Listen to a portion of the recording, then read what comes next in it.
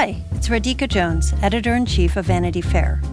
If you love digging into the week's political headlines, subscribe to Vanity Fair. Our reporters take you behind the scenes of some of the biggest stories from the campaign trail to the halls of Congress. Just for our Inside the Hive listeners, save 15% on a yearly digital subscription to Vanity Fair with promo code POD15. That's vanityfair.com, promo code POD15 for 15% off 1 year of all you can read, watch, and hear.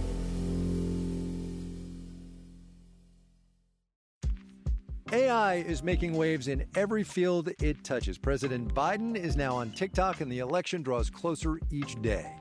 With so much going on in the world, it is hard to keep up with it all, let me tell you. Hi, I'm Kai Risdal, the co-host of Make Me Smart. It's a podcast from Marketplace.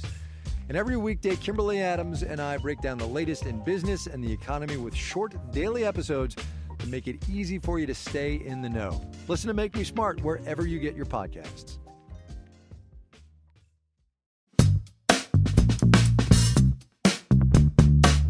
Welcome to Inside the Hive. This is your co-host, Joe Hagan. My podcast partner, Emily Jane Fox, is not with us this week, and there's a very good reason for that. She is getting married this weekend, so we wish her a beautiful wedding. Mazel tov, Emily. This is by far the best news of the week. Today, we've got a very special guest with us, Robert Costa, Chief Election and Campaign Correspondent for CBS News, co-author of the book Peril, with the legendary Bob Woodward. You may recall that book covers the transition from the Trump White House to the Biden White House and the chaos of January 6th.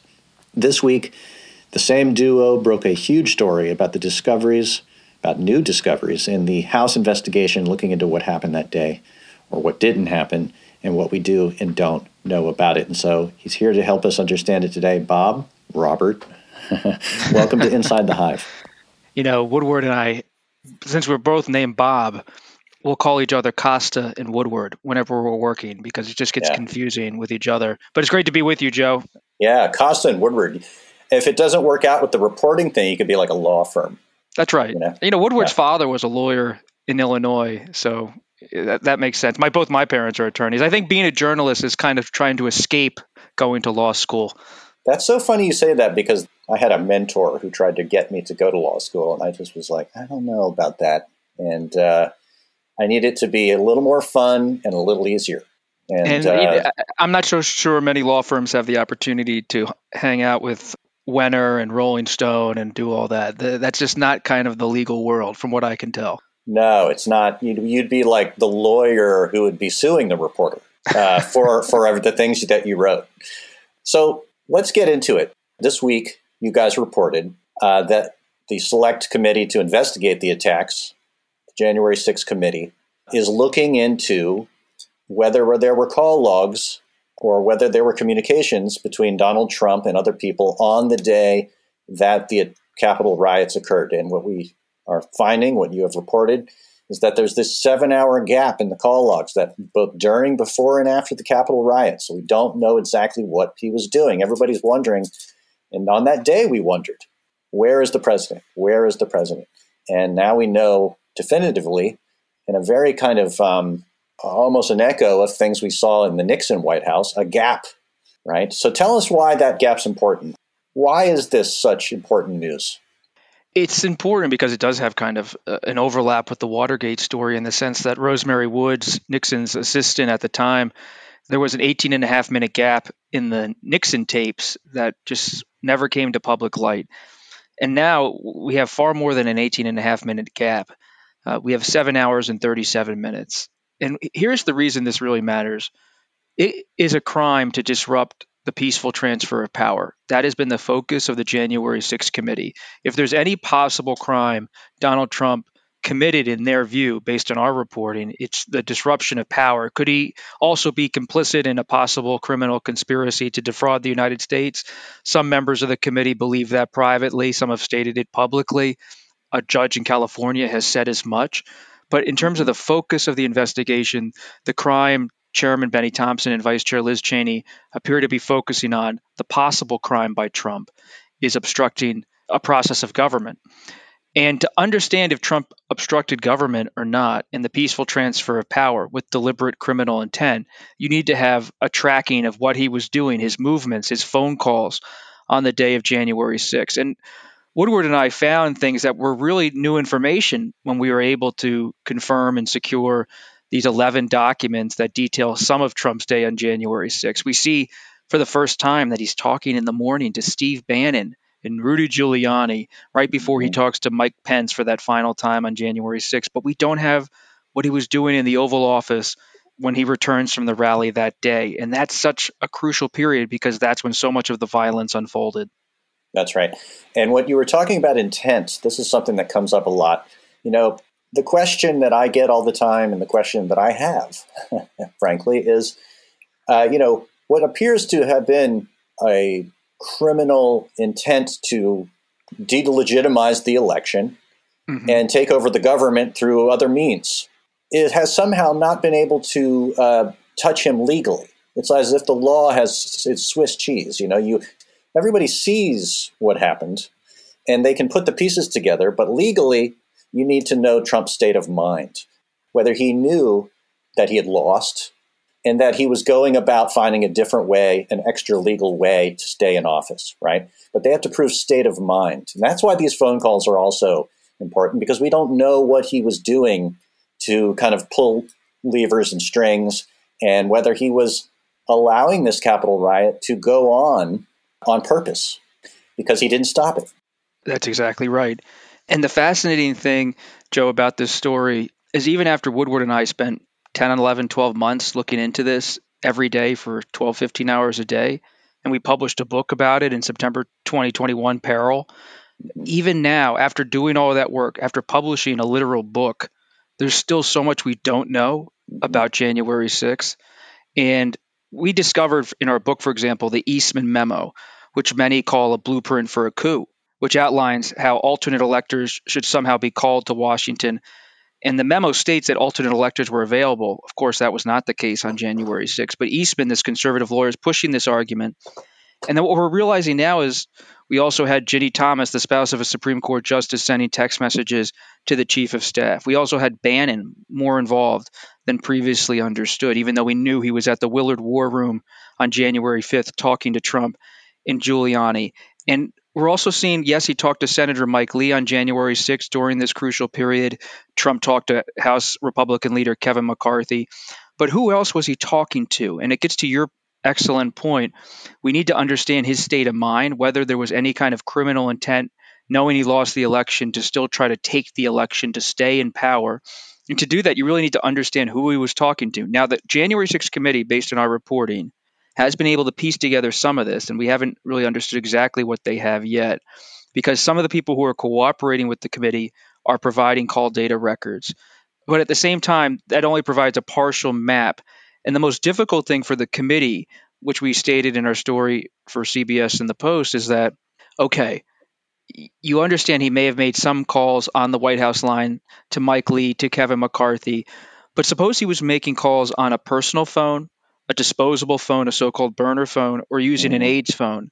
And it's evident that during the course of his presidency, Trump often used the phone of aides and others. Right. And so if he's in the dining room of the Oval Office or the Oval Office with the door closed and not using a government phone, it's, of course, very hard to track it and then ultimately land in the National Archives. And that's why when these documents came over, it was very vexing to the committee, because they fought all the way to the Supreme Court to get Trump's phone records.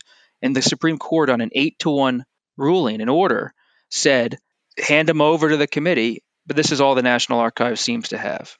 That's right. And you asked, you tweeted earlier this week, sources were asking you, there should be a detailed log of the calls. Why doesn't the committee have it? If Trump's assistant took notes on the calls, where are the notes? And the committee, I think it was Bernie Thompson, have said there are other options they have outside of those logs. And one of them that I found tantalizing, I'll say, there might have been some other people in the room who heard conversations during that day. That's right. And, you talk about Rosemary Woods. I mean, there's all these other people around whose names might not be bold-faced and understood by the public, who were running around that White House and were in and out of Trump's office that day. Isn't that correct? That's exactly right. For example, we know retired General Keith Kellogg was in and out of the Oval multiple times that day. We know Mark Meadows has provided some of his text messages to the committee before he stopped cooperating. Does the committee have Meadows' text from January 6th? It's not clear. Maybe they do. And there are other of these side figures, the Rosemary Wood types, Nick Luna, a name probably few people in this podcast know, or if you don't follow Trump, you would barely know the name, but he was Trump's personal aide during the final days of the presidency. And Nick Luna has gone into the January 6th committee. We're not aware of how much he has shared, but he's gone in. And so the committee is certainly doing a wide-ranging investigation. I've been tracking it extremely closely, and they're talking to people who really were on the inside with Trump. The challenge for the committee, based on conversations with people close to it, is that there's still no John Dean who's just kind of opening the kimono in terms of sharing everything. They're getting some cooperation, but to someone who can really piece it together, the person they really want to talk to is Bannon, but he's fought that all the way in the courts to the point of being criminally indicted by the Department of Justice. But it's interesting how outside people like Giuliani and Bannon are almost more important, it seems at times, than inside personnel, because Trump trusts the outside voices, goes to the people who can kind of do his bidding through media means, through other means. And the still question the committee is trying to piece together is there any kind of real connection between the violence and the Trump White House? We don't know that yet. We know the rally was, of course, connected to people at the White House, but it's a difficult picture to put together. And this committee is working at the same time Merrick Garland and the DOJ are doing their own. But the committee's frustrated because they voiced a few days ago complaints that the DOJ isn't doing enough to make indictments on certain people around Trump. Yeah. Well, that's a question I had for you. How would you describe the strategy of this committee? And let me just remind the podcast listeners, this committee is made up of House members and Jamie Raskin and Adam Schiff, people but also, the two Republicans, Liz Cheney and Adam Kinzinger, who have obviously suffered politically for having been participating in this thing, which is a whole other subplot. But, they've been sort of leaking stuff week by week, keeping it in the news, pieces of the story. And I'm wondering, what do you think the purpose of that is? Well, I with respect, Joe, I don't actually see it as leaking because, believe me, we wish people were leaking. This is a very difficult story to report on. This is actually a very closed committee. There's frustration with our own reporting in terms of the committee's not – they want to do things on their terms at their time, and we're just doing our jobs as reporters trying to piece together the story from many, many different sources and obtain documents as much as we can and really build this out. There's some tension inside of the committee. This isn't a committee that's a monolith.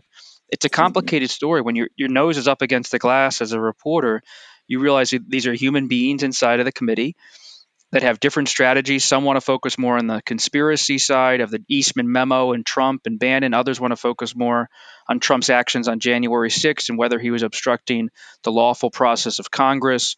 Others are much more focused on the Proud Boys and the Oath Keepers and the connection between the Trump rally at the Ellipse on January 6th and the violence that followed within minutes of that rally. And this is also something that's being done on a tight timeline. The committee members know if Republicans win the majority in the elections in November, this committee's gone. Kevin McCarthy, the House GOP leader, has signaled this committee's over. So it's interesting because they wanted to have hearings and a report earlier this year. There was talk of doing it in February and March. Of course, now that's long past. The reason that's passed is it's like everything in life, especially with investigations. You think things are going to follow a certain path, but then there's a twist and a turn. One twist was getting the records from the Supreme Court through the archives and then realizing they have an incomplete picture. Another twist is you think this is about the legislative branch, the executive branch, pressure on state governments, and then you realize, well, it kind of rubs up against the Supreme Court. That's a twist.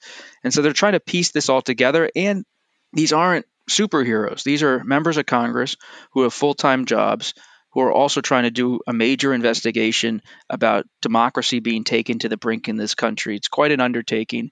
They have subpoena power. You and I both didn't become lawyers, so we don't have subpoena power. They have subpoena power, so they're able to get, I think, quite a bit of cooperation to a point, but not enough.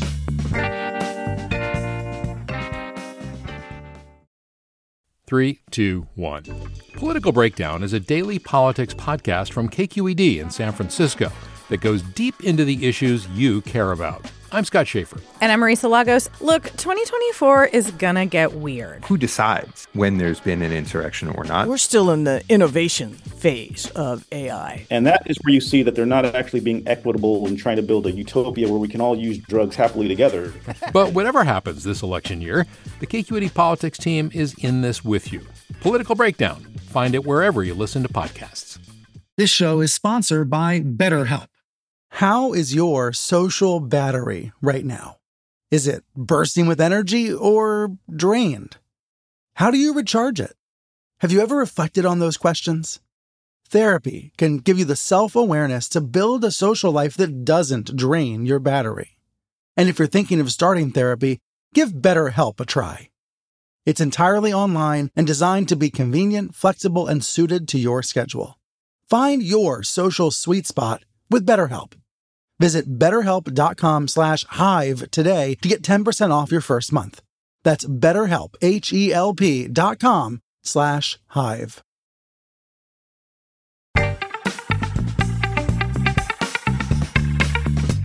Well, I do know that when there are new pieces of information that come out in the press, and they've come somehow out of their committee, that, Liz Cheney will come out and kind of expand upon it or echo it, and everybody is trying to piece this together, right? There are, ostensibly three bodies trying to piece this together. The press, this committee, and the Department of Justice, maybe, right? Because they're working on various levels of this. We just don't know how high those levels go. Let me ask you this. Liz Cheney was reported, was a little ambivalent about, for instance, bringing Ginny Thomas, wife of Clarence Thomas, before the committee. And this suggested that there might, the conflict that you're alluded to there, or at least the tension. Is there anything you can tell us about that? It comes down to a debate over focus based on my reporting, in the sense that Cheney's open to having Ginny Thomas be invited to appear. Benny Thompson, the chairman, has said the same. But when they're trying to build such a body of evidence on Trump, on Pence, on people inside the White House, is someone sending QAnon conspiracy theories to a chief of staff vital to the investigation? It might be. It's not for me to decide, though it's interesting to me that Justice Thomas and Ginny Thomas, after repeated attempts by Woodward and I to contact them, have not said a word about anything here. Yeah. Anything they say is going to become fodder and keep it in the news. Let me ask you this. I've followed this closely enough that I know that they have different investigative teams on the committee that are following different aspects of the story. I think they have 5 different teams. Correct. And, one of the sort of lines of inquiry is the pressure on Mike Pence. And I just noted today, I was looking through, occasionally the committee will have to file a lawsuit of some kind. And sometimes they will include inside the lawsuit pieces of interviews they've done, which is one way that we're all able to see some of this stuff. And Pence's lawyer, Greg Jacob, came before the committee, and there's some of his interview made it into a lawsuit. And he was describing in the lawsuit some of the conversations he had with Trump's lawyer, John Eastman, who some of you may know if you've been reading the news. Eastman was the one who was ostensibly drafting a kind of blueprint for, rejecting the certification. Yeah, we found the memo. We found the memo. That's 2 right. pages, 6 points to overturn an election. That's right. And then he was making his case to Pence in the days leading up to January 6th, saying, here are some options for you, sort of cover your ass legal arguments for ways that you could reject the certification and send, at one point he's saying, like, why don't you send back the electors to the states to be for review of some kind. And Greg Jacobs, the lawyer for the vice president Pence at the time, was saying, well, listen, this isn't going to work. This doesn't make sense legally. This is going to go to the Supreme Court and lose 9-0. And if you look into the transcript with Greg Jacob, he says he's recounting this conversation. John Eastman replies to him, oh, we could get at least 2 Supreme Court justices on our side. And Greg Jacob says, like who? And he goes, Clarence Thomas. That was the first name that came out of his mouth. And, I found that fascinating. And it's like things like that this committee is trying to tie together, right? Like, what does all this mean? And this is how a lot of Watergate began, too. It was like a series of conjectures and conspiracies, and then reporters like you begin to tie it together, and this committee is trying to do something similar. That's right. And I think you're raising a very good point about John Eastman. John Eastman was a clerk for Justice Thomas. He's brought in to the Trump inner circle in the final days. He is part of this crucial period between December 30th and January 6th, where it begins to have this focus on the congressional certification, and that you need to have some kind of reason to go to the states. And the whole thing they wanted to do is have Pence postpone and block the certification so states could have time, red states, to send in alternate slates of electors or have special sessions to decertify Biden's win in those respective states. And Trump needed legal cover. And one of the counterfactuals for history will always be, suppose Greg Jacob bought the John Eastman argument, and suppose Pence, who is definitely searching for legal advice in the final days, suppose he goes, well, Greg Jacob says do it and John Eastman says do it, so I have legal grounds to walk away from the lectern on the 6th and say, hey, we need more time. It would have almost certainly caused a constitutional crisis. Yeah. So Greg Jacob has been interviewed by the committee. Aides to Pence have also been interviewed by the committee, and not all of that has come out. Do you get any sense, and I've always been curious about this, we talk about, like, are they leaking any of this, or it's just hard to get? We're getting dribs and drabs and bits and pieces of the information that they have behind the scenes. I had to wonder, watching Pence kind of putting his political neck out in the last few months, kind of being contrary to Trump, right?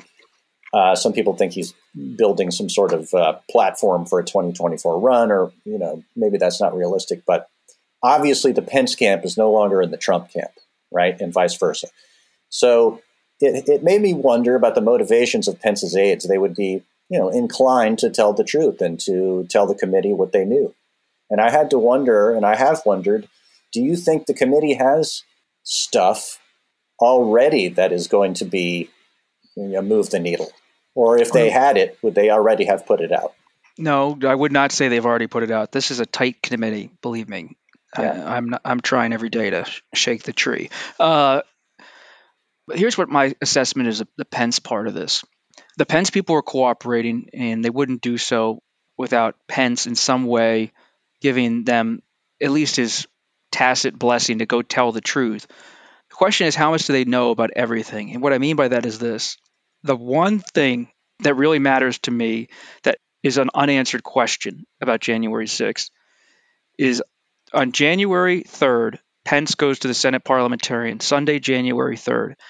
She tells him you can't do any kind of mischief or troublemaking on the 6th. And he says, okay, that's what the parliamentarian says.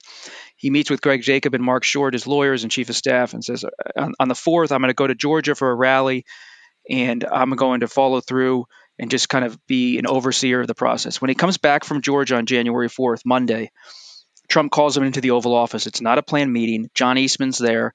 Trump, John Eastman pressure Pence in front of Greg Jacob and Mark Short and others and say, you have to follow the Eastman plan. Pence is kind of evasive and says, look, I'm still looking at this. I got to do my job, but let's have our lawyers meet tomorrow. Then on Tuesday, January 5th, you mentioned the conversation John Eastman had with Greg Jacob about what this would look like if it went to the Supreme Court. That conversation took place Tuesday, January 5th in the old executive office building, the Eisenhower building, between Jacob and Eastman on the 5th, the day before. On that same day, the most crucial meeting is when Trump, really in a crisis moment, realizing Pence is slipping away, his power is slipping away, he calls Pence into the Oval Office on the 5th, one-on-one.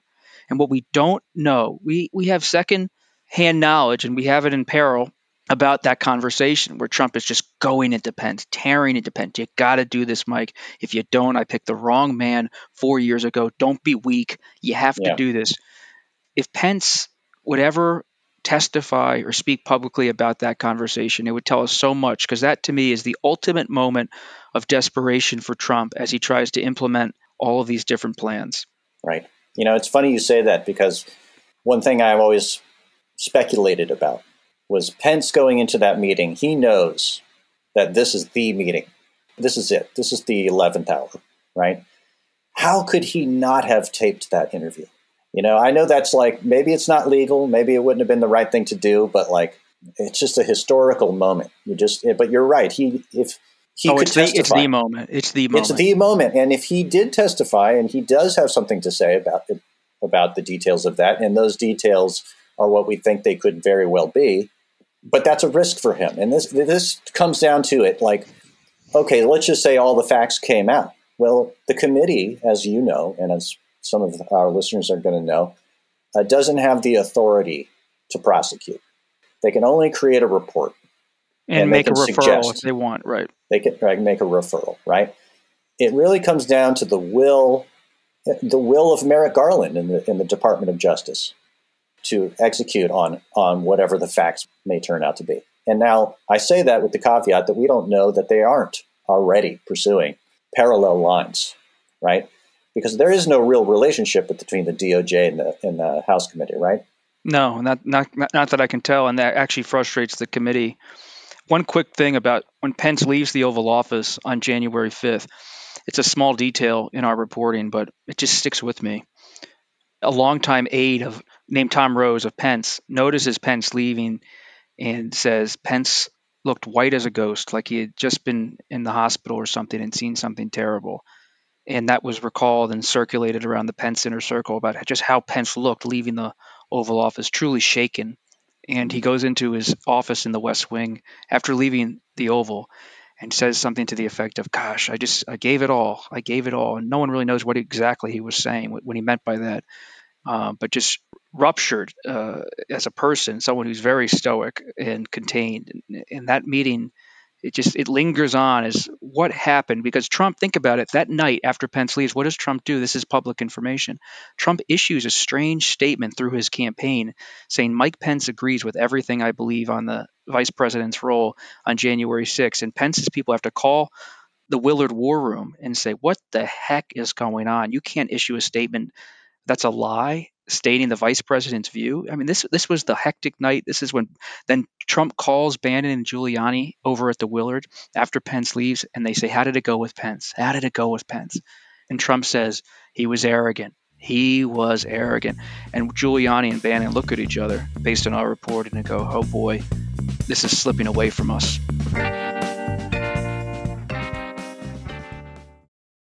Hey, John Favreau here. There's no shortage of political takes in 2024, but quantity doesn't cut it. We need a better conversation about the latest biggest election of our lives. On Pod Save America, me and my co-hosts cut through the noise to help you figure out what matters and how you can help. Every Tuesday, Wednesday, and Friday, Pod Save America is breaking down the political news that makes us laugh, cry, and snap our laptops in half. Expensive year for laptops. Make sure to check out new episodes of Pod Save America on your favorite podcast platform or our YouTube channel now.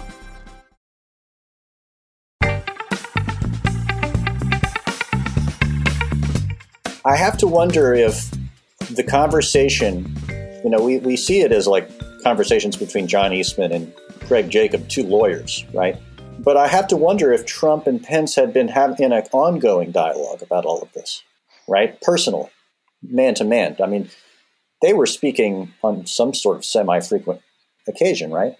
No doubt about it. I mean, Pence prided himself publicly at always saying, this morning I just spoke to President Trump. He spoke to Trump all the time.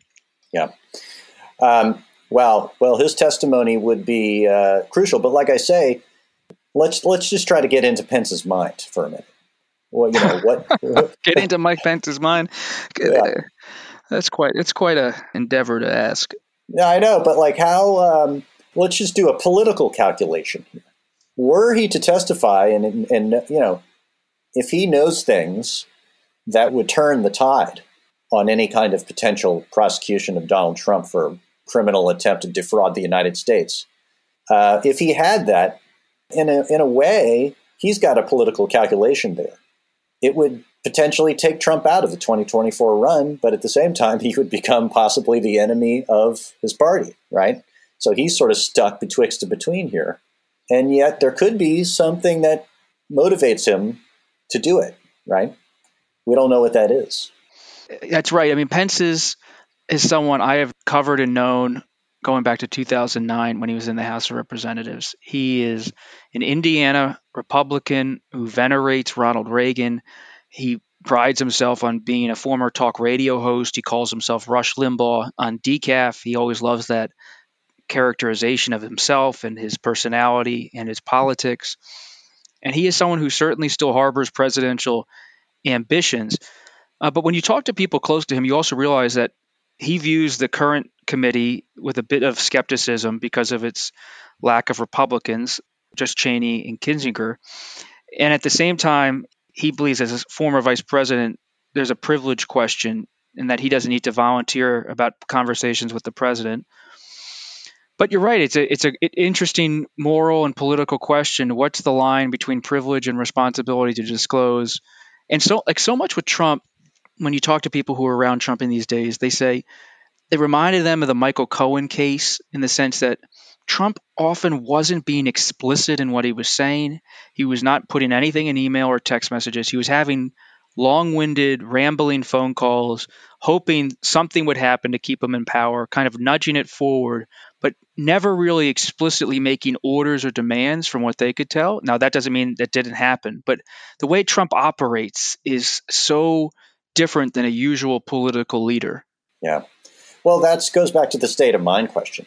You know, people wonder if you can actually get him saying anything or having made any definitive moves in the direction of, or getting, you know, moments where he actually does admit, I know I lost, right, and yet I'm going to do X, right? You know, if he's somebody who's, as we know, kind of like smoking his own supply at every day of the week, then maybe he just did believe it, no matter what facts came across. And that's the nature of Trumpism anyway, right? And so then you talk about trying to connect legal dots around a mind like that. It becomes frustrating, right? I keep thinking about this with this committee, but this is why back to the 7-hour gap, right?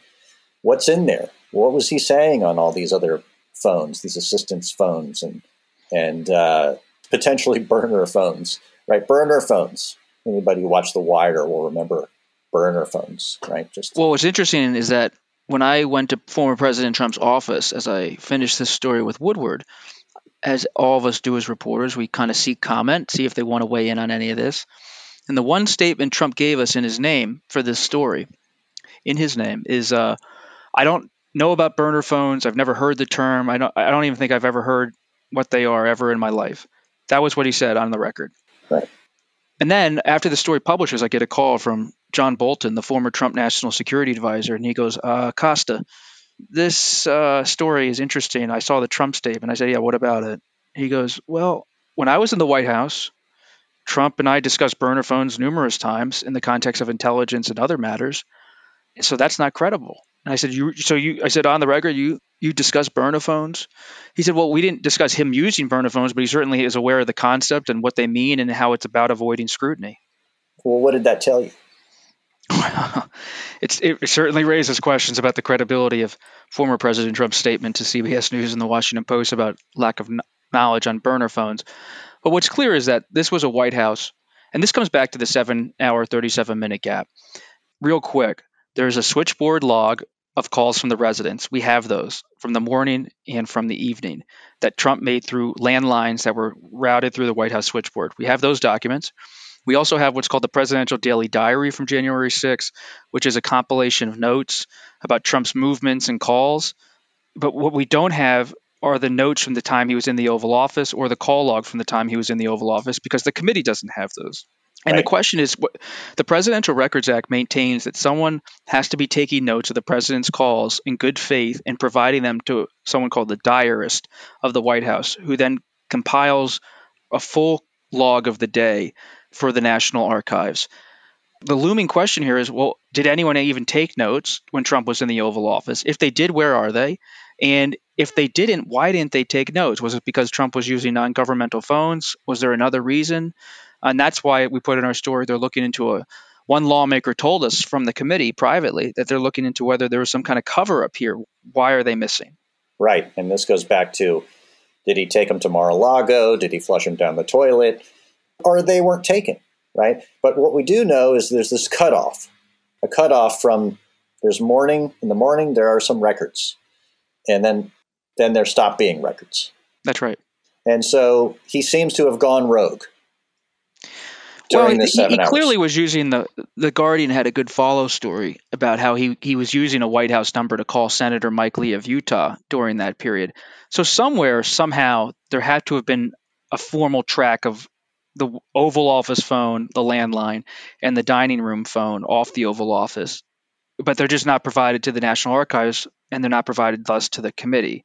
But those are automatic. Those are calls made on a landline phone. So where are those logs? And the committee is trying to kind of backtrack all this by using other people's call records to see if they were calling White House numbers that might have been Trump, or Trump's personal phones that might have been Trump, or Dan Scavino, the Trump aide, who Trump might have been using his phone. There's a guess about that inside the committee.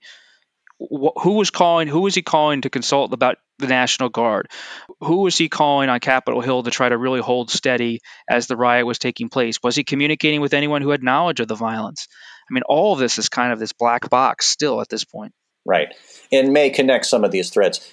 I mean, meanwhile, there's the Willard Hotel scene on January. Well, I was outside. I mean, we broke the news about the Willard Hotel in our book, and Joe, it still gives me kind of a chill. I mean, I was outside. I'll remember it for the rest of my life that I'm walking outside the Willard Hotel at 10, 11 o'clock at night on January 5th. I have no idea, like anyone else, that there was going to be an insurrection the next day. But I knew there was something afoot. Something was in the air.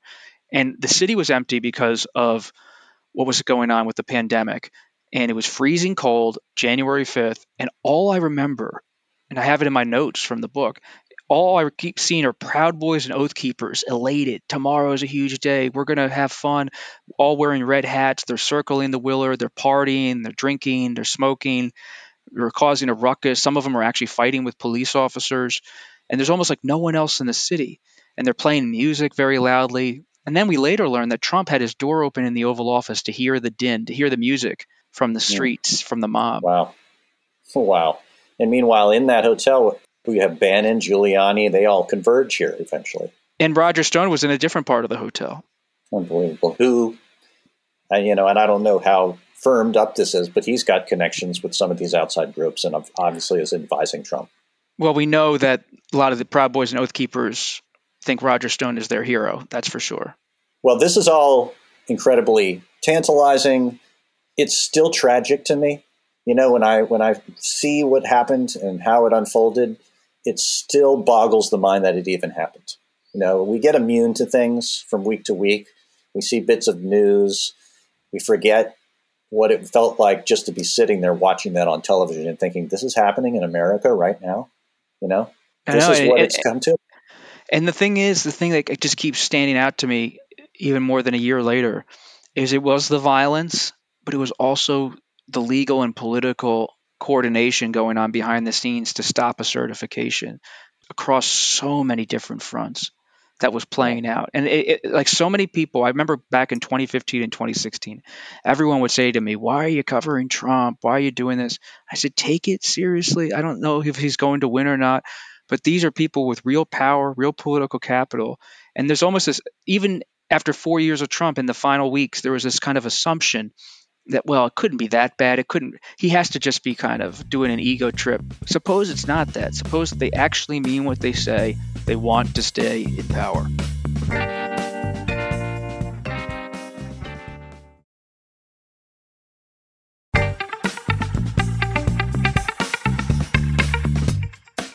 Well, I remember talking to my dad about this. He's a Republican, but he had lost the thread of the Trump stuff. But, I kept saying, can you believe this? Can you believe how he won't let it go? He's just like, well, he's going to have to come around. He hasn't accepted it, right? That was the whole argument at the time. He hasn't accepted it psychologically, right? Well, not only did he not accept it, he was actively, strategically looking for ways to make it go away, to kill the election, right? To make the results of the election not be what they were. And from the call to the Georgia Secretary of State to the preamble to the election and saying it was going to be illegitimate anyway, right? The whole stage was set. And it's still, I come back to this again and again. It's like the law is one thing, and then the reality was right in front of our eyes. It's not like maybe the law needs a smoking gun, right? They need to prove the state of mind to get to a prosecution. But the rest of us saw it with our own eyes what happened from dating back before the election all the way through January 6th. And it's still, to this day, I think, shocking to a lot of us that we see the limits of the law to prosecute something that's obvious. And also the careful, the politics around prosecuting a former president. I mean, Merrick Garland came in because he, one of his stated goals was to depoliticize the Department of Justice. Bill Barr was a very political Chief Justice. So, I mean, Merrick Garland has stated that he's taking it seriously, right? But at the end of the day, you and I know that Washington is a political town. It doesn't matter what part of the government you're in. And I think at some point, there's going to come a moment where the facts are going to be laid on the table. There's probably going to be a report in the fall from this committee. There's going to be hearings in a couple of months. It's going to be out all on the plate. And Garland's going to have to make a decision. The only thing I would offer, not to defer with that, but it's just, here's just another view is, yes, there's frustration with Garland. But think about this. The DOJ, for the first time since 1983, has indicted someone for not complying with the congressional subpoena, with the Bannon indictment. And Bannon's trial is scheduled to begin in July. Hadn't happened since 1983. Very serious. Okay, that shows enforcement at the DOJ level that you really never see, going entire decades without seeing DOJ do that. Number two, DOJ is pursuing numerous cases of sedition. Think about that. This is not a normal kind of trespassing. They're pursuing sedition charges against numerous people who participated. And then there's a recent report in the New York Times and the Washington Post about how that they're now broadening the criminal probe in a real way into the rally that was in many ways connected with people inside the Trump White House. So we just don't have a full window into DOJ. And so I don't like to read too much into so-called inaction by Merrick Garland, especially after you see certain things that do signal seriousness. Maybe it is, as some committee members fear, not enough, but maybe we just don't know the full story because they work like sharks. They're underwater in a way congressional committees are not.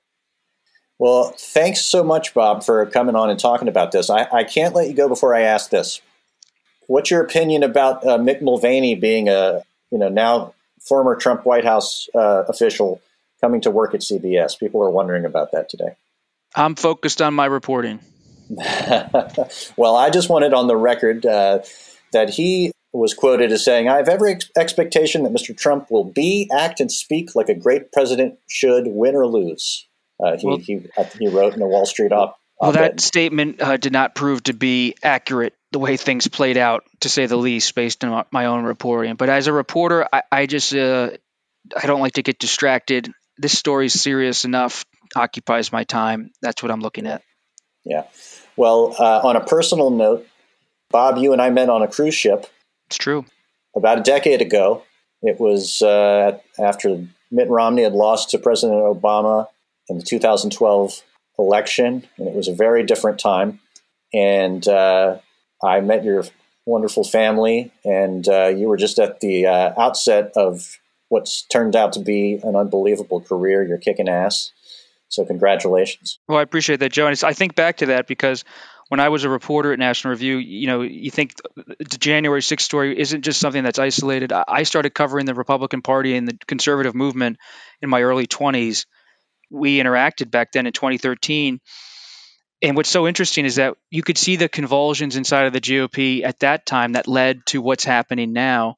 That's right. You see Donald Trump was a birther in 2011, 2012, and he was rising inside of the Republican base. And tracking these stories for years is really necessary to understand how these things come. And people go, how does January 6th happen? Well, if you were covering the Republican base for 10 years, you wouldn't be that surprised.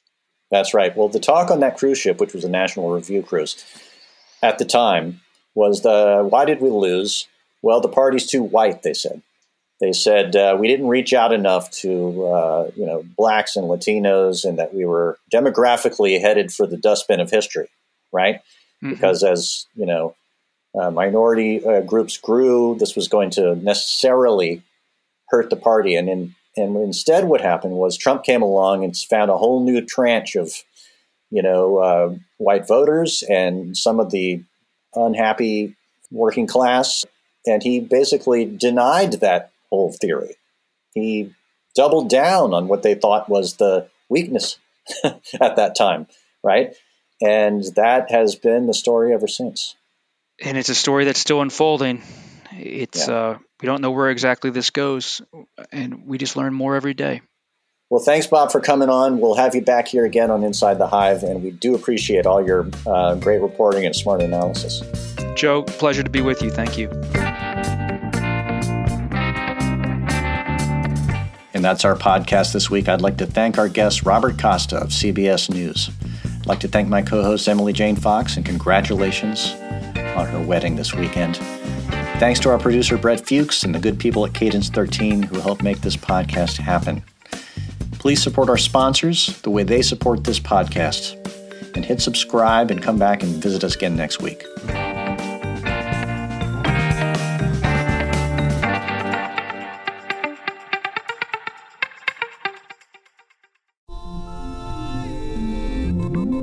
I'm David Remnick, host of the New Yorker Radio Hour. There's nothing like finding a story you can really sink into that lets you tune out the noise and focus on what matters. In print or here on the podcast, The New Yorker brings you thoughtfulness and depth and even humor that you can't find anywhere else. So please join me every week for The New Yorker Radio Hour, wherever you listen to podcasts.